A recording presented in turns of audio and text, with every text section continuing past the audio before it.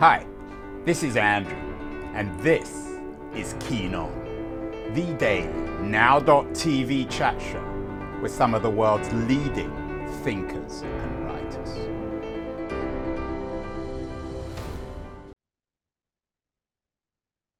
Hello, everybody. It is Thursday, February the 2nd, 2023.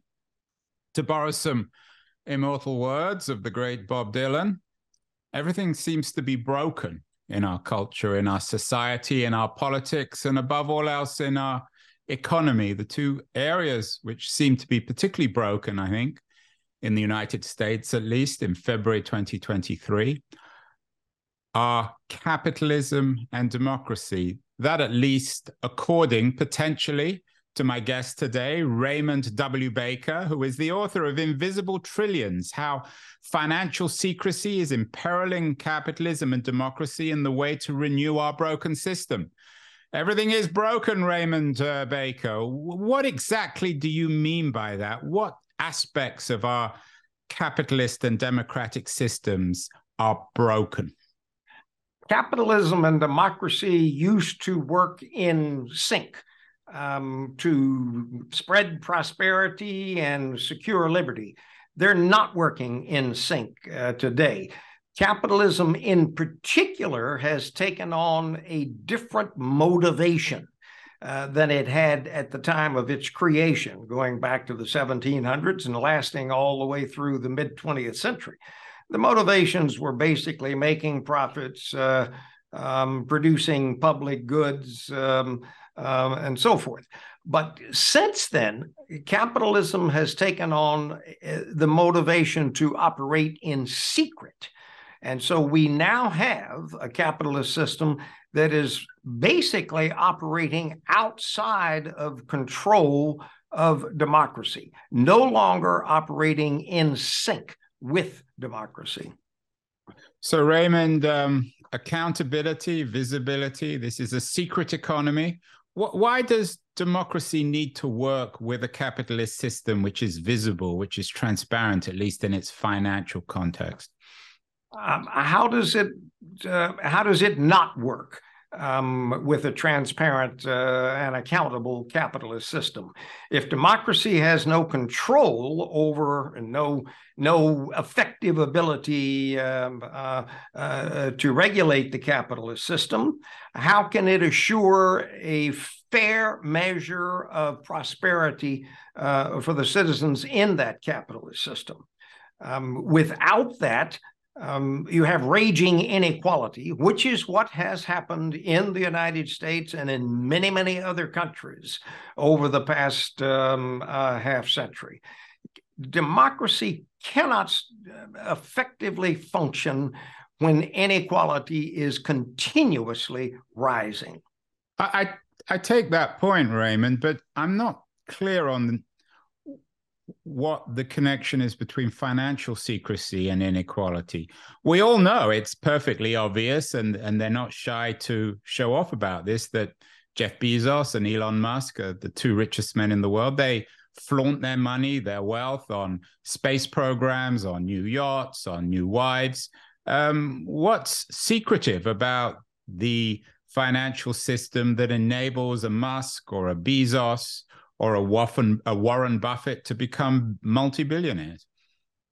We have created a financial secrecy system that comprises a number of elements, which I can go through, but these elements are essentially available to the wealthy who can gain access to these secrecy mechanisms, can hire the people necessary to operate the secrecy mechanisms for them, and so forth. And in so doing, can move and hide massive amounts of money that are invisible to regulatory authorities. In other words, they can collect enormous amounts of wealth, in part, not in total, but in part through the mechanisms of the financial secrecy system.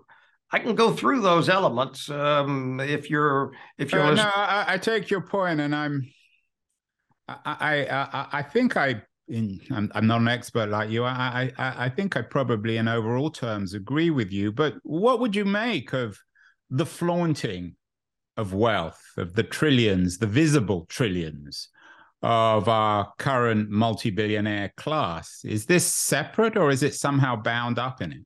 We know that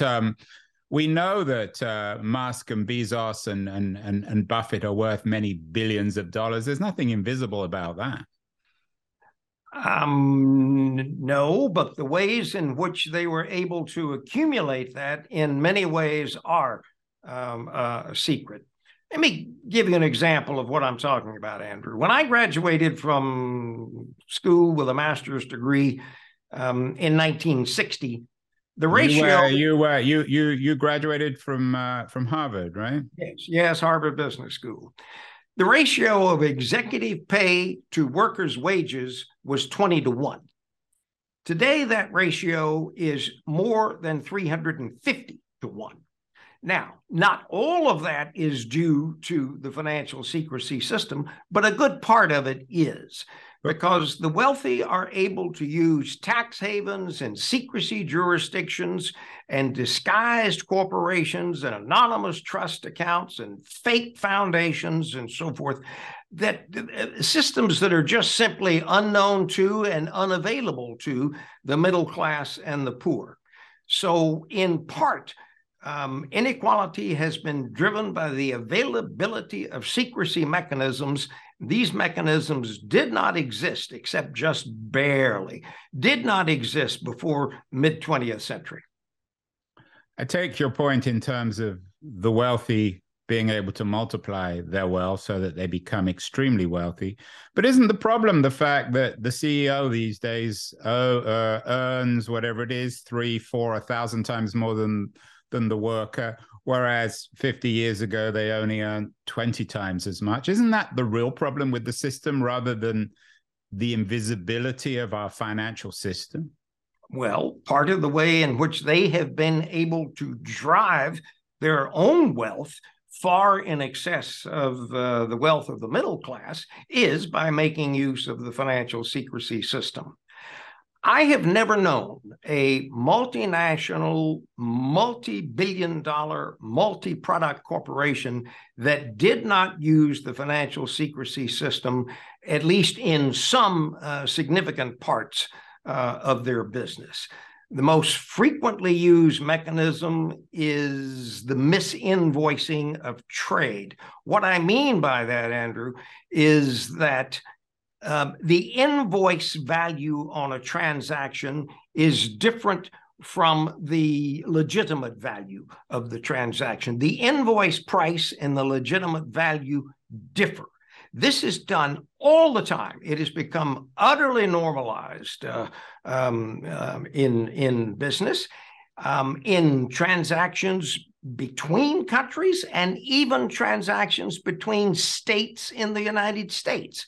If you want to move money out of a state that has, move some of your profits out of a state that has high income tax, you can use trade misinvoicing to shift that income. Yeah, I take your point, Raymond, but it's still not convincing, because the problem, it seems to me, and this is more than just a tautological disagreement or a semantic one, the problem seems to be not the consequences of America's capitalist system, but capitalism itself, which enables the wealthy to earn so much money. The fact that they make more wealth through financial secrecy is not a good thing, but isn't the problem with capitalism itself?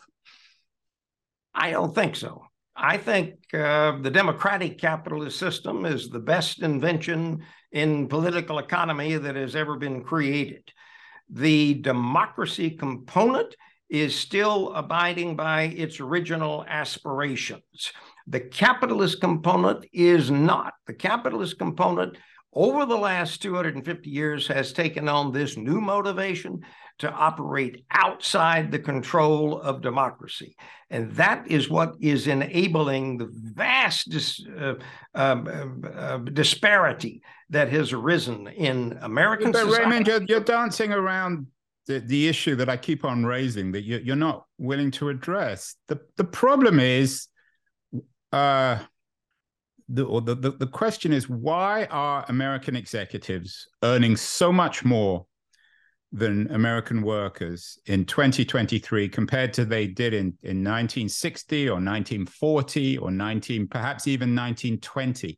That's got nothing to do with invisible trillions. That's got to do with the mechanism of American capitalism. The fact that they make more money through investing or reinvesting in the financial secrecy system is, I agree, is a problem, but it's not the core problem. I don't think capitalism itself is the core problem.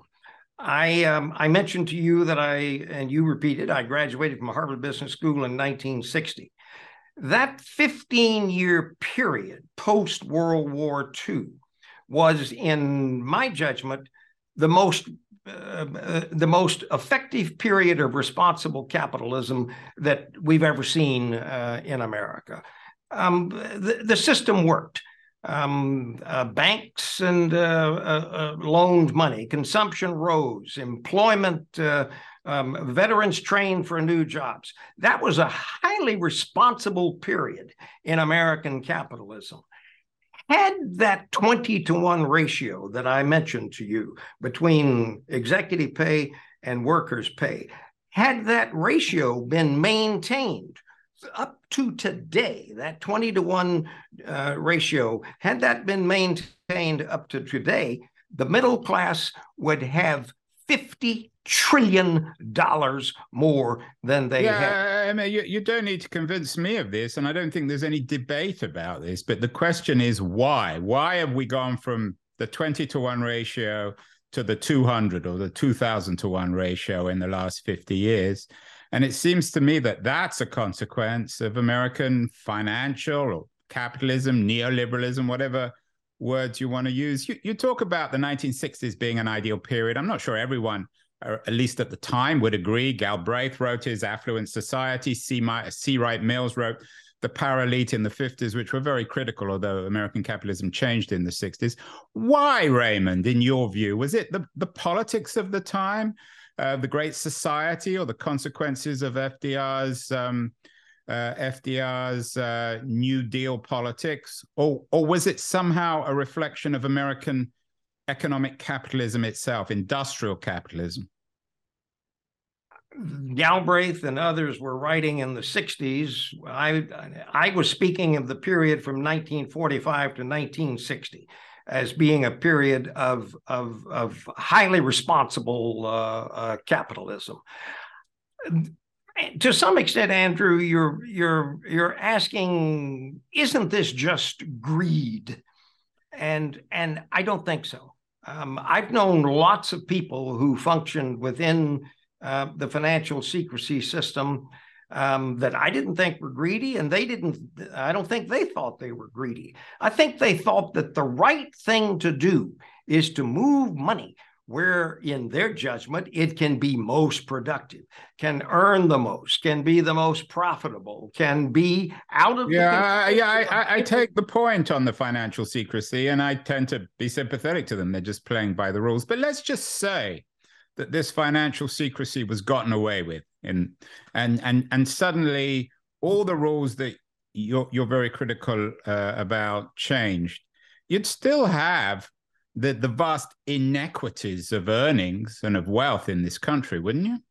It would begin to change and move in the other direction. It would begin to move toward a more equitable system.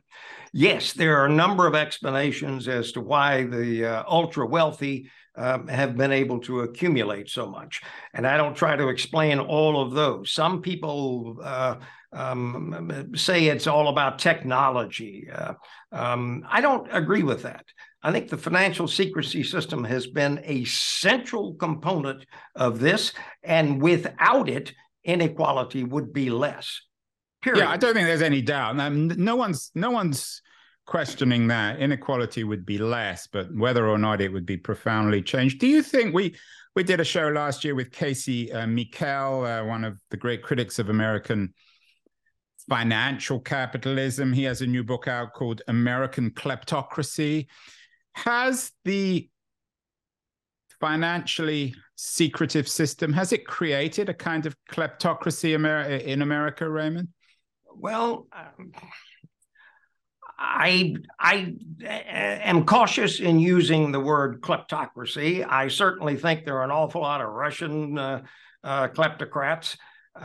In fact, more money has come out of China than out of Russia.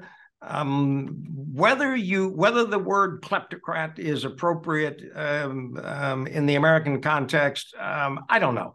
I won't argue with Casey Michel, whom I respect.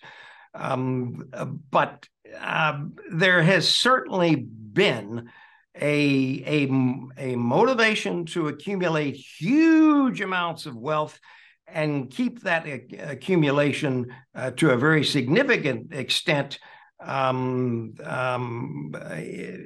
to accumulate it in ways that cannot be monitored and controlled. Capitalism has taken control of the mechanisms of democracy. Are you keen on the term neoliberalism, Raymond? We've done a number of shows on that. Is that the problem, that capitalism has essentially been financialized? I think that's a big part of the problem. I think neoliberalism is steadily being shot down as a viable mechanism for moving forward. I would agree with that.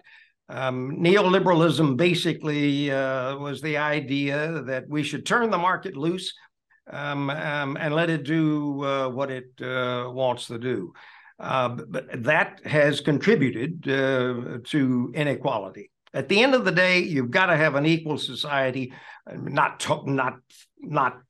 completely, but a society that offers equal opportunities, fair opportunities in the economic realm.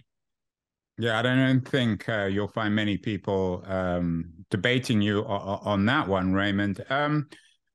In a couple of weeks, I've got the great Financial Times economics writer Martin Wolf on the show. He's an old friend. In fact, we grew up on the same street in London. He has a new book out called The Crisis of Democratic Capitalism. My sense is you're in Wolf's camp, that you believe that there is a crisis of democratic capitalism and that both capitalism and democracy are imperiled by the financially secretive system that you're so critical of. Is that fair? Absolutely correct. Martin Wolf has written brilliantly on this, not only in his book, but in the Financial Times. There is hardly a word that I disagree with. I think he's absolutely spot on.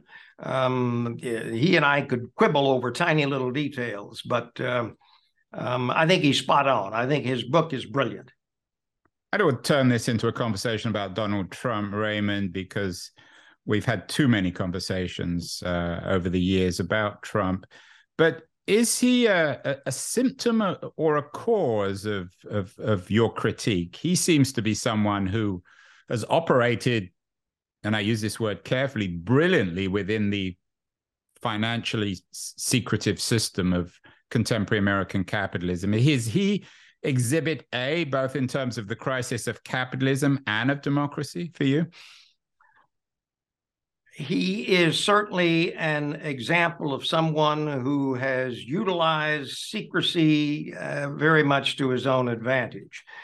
And whether that's all in the realm of tax evasion or other criminal activities or so forth, I leave up to the judges and the courts to decide.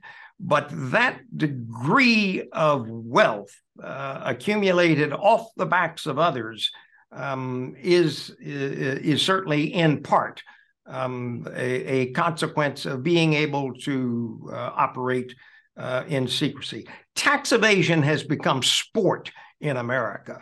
And Trump is a professional in that area when it comes to he's the sport of tax evasion. Absolutely, he's the poster child for tax evasion, and that, as I say, it has become widely done. So how much of this, Raymond, is rooted in politics? We had a show last week with Lee Drutman, a political scientist, very much arguing in favor of multi-party democracy. He thinks that's a fix to the way in which our politics and perhaps our economy is broken. Is the problem with the two-party system that neither party is capable of reforming American capitalism?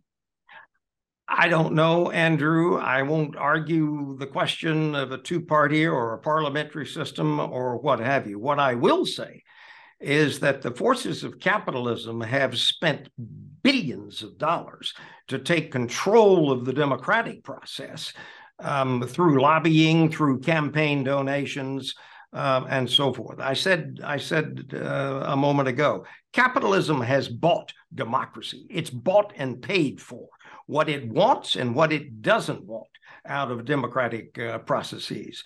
To me, the Citizens United decision by the Supreme Court, which enabled corporations to influence elections, was the worst decision by the court since Plessy, the railroad decision on separate but equal in the late 1800s. Citizens United at some point has got to be reversed. Corporations cannot be in the business of influencing elections. That's the ultimate example of capitalism taking control of the democratic process. So you're in favor of taking all money out of politics, of doing away with the lobbying system. The reason I ask is because when I'm talking to you, sometimes you sound almost like a Marxist, someone who's deeply critical of American capitalism and American democracy. And yet you're still also a defender of it. You still are not willing to accept that maybe what's needed is not so much reform, but revolution. No, I'm not in favor of revolution. I said to you, I think the democratic capitalist system is the best invention yet. Capitalism is meant to turn loose energy for innovation and growth and profitability and success. Democracy is intended to give a fair measure of liberty to everybody. These two systems are capable of working well together, but they are at the present time becoming decoupled, no longer operating well together. I'm still dedicated to the democratic capitalist system. I've owned many businesses in my career, done business all over the world, still have a number of companies. I believe in the capitalist system. I believe it has to be run in a far more transparent and accountable way than it is being run currently. We've done a number of shows with other defenders of the capitalist or the principle of capitalism, one with the financial journalist Alan Murray, who we talked to about capitalism discovering a soul, another with my old friend Dov Seidman on making capitalism more moral.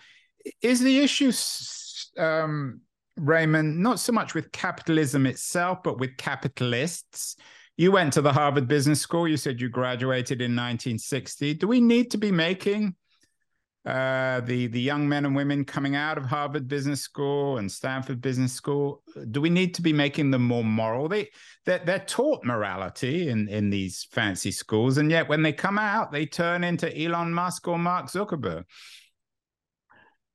I want to see the business schools turning out students who are prepared to be transparent and accountable in their activities. If they come out with that, they'll be okay.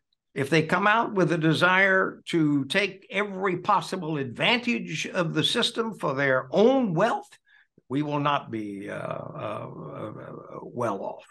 But when during my years at Harvard Business School, we didn't study morality so much as we studied responsibility. And I had several professors. In fact, we had a course called Business Responsibility in the American Society, which, of course, we nicknamed BRAS. But that was the kind of education that we came out with. Today, I am not sure how many students come out of business schools with a recognition that the financial secrecy system enables them to operate outside the law, outside the bounds of accountability and responsibility. I'm not sure how many come out with that. And indeed, one of the things that I think we will do going forward with my book is to engage business schools much more deeply on these issues. Will the so-called decoupling of globalization in the 2020s, is that going to make a change? Is the reform, Raymond, at least in your mind, does it require more, if you like, of a nationalization of financial laws? After all, Americans can park their money in Barbados, in the Bahamas, is what Max Friedman, Sam Friedman, Bankman-Fried did. There's all sorts of dirty money awash in the system. We've done many shows on this with British journalists like Oliver Bullough and Tom Burgess. Do we need to nationalize financial systems? And both Bullough and Burgess, by the way, actually see the American system, and particularly the American financial agencies of the state, as being much more effective than, say, their British counterparts. I would agree with that assessment. Neither one of them are particularly good. Let me give you an example in the case of the United States.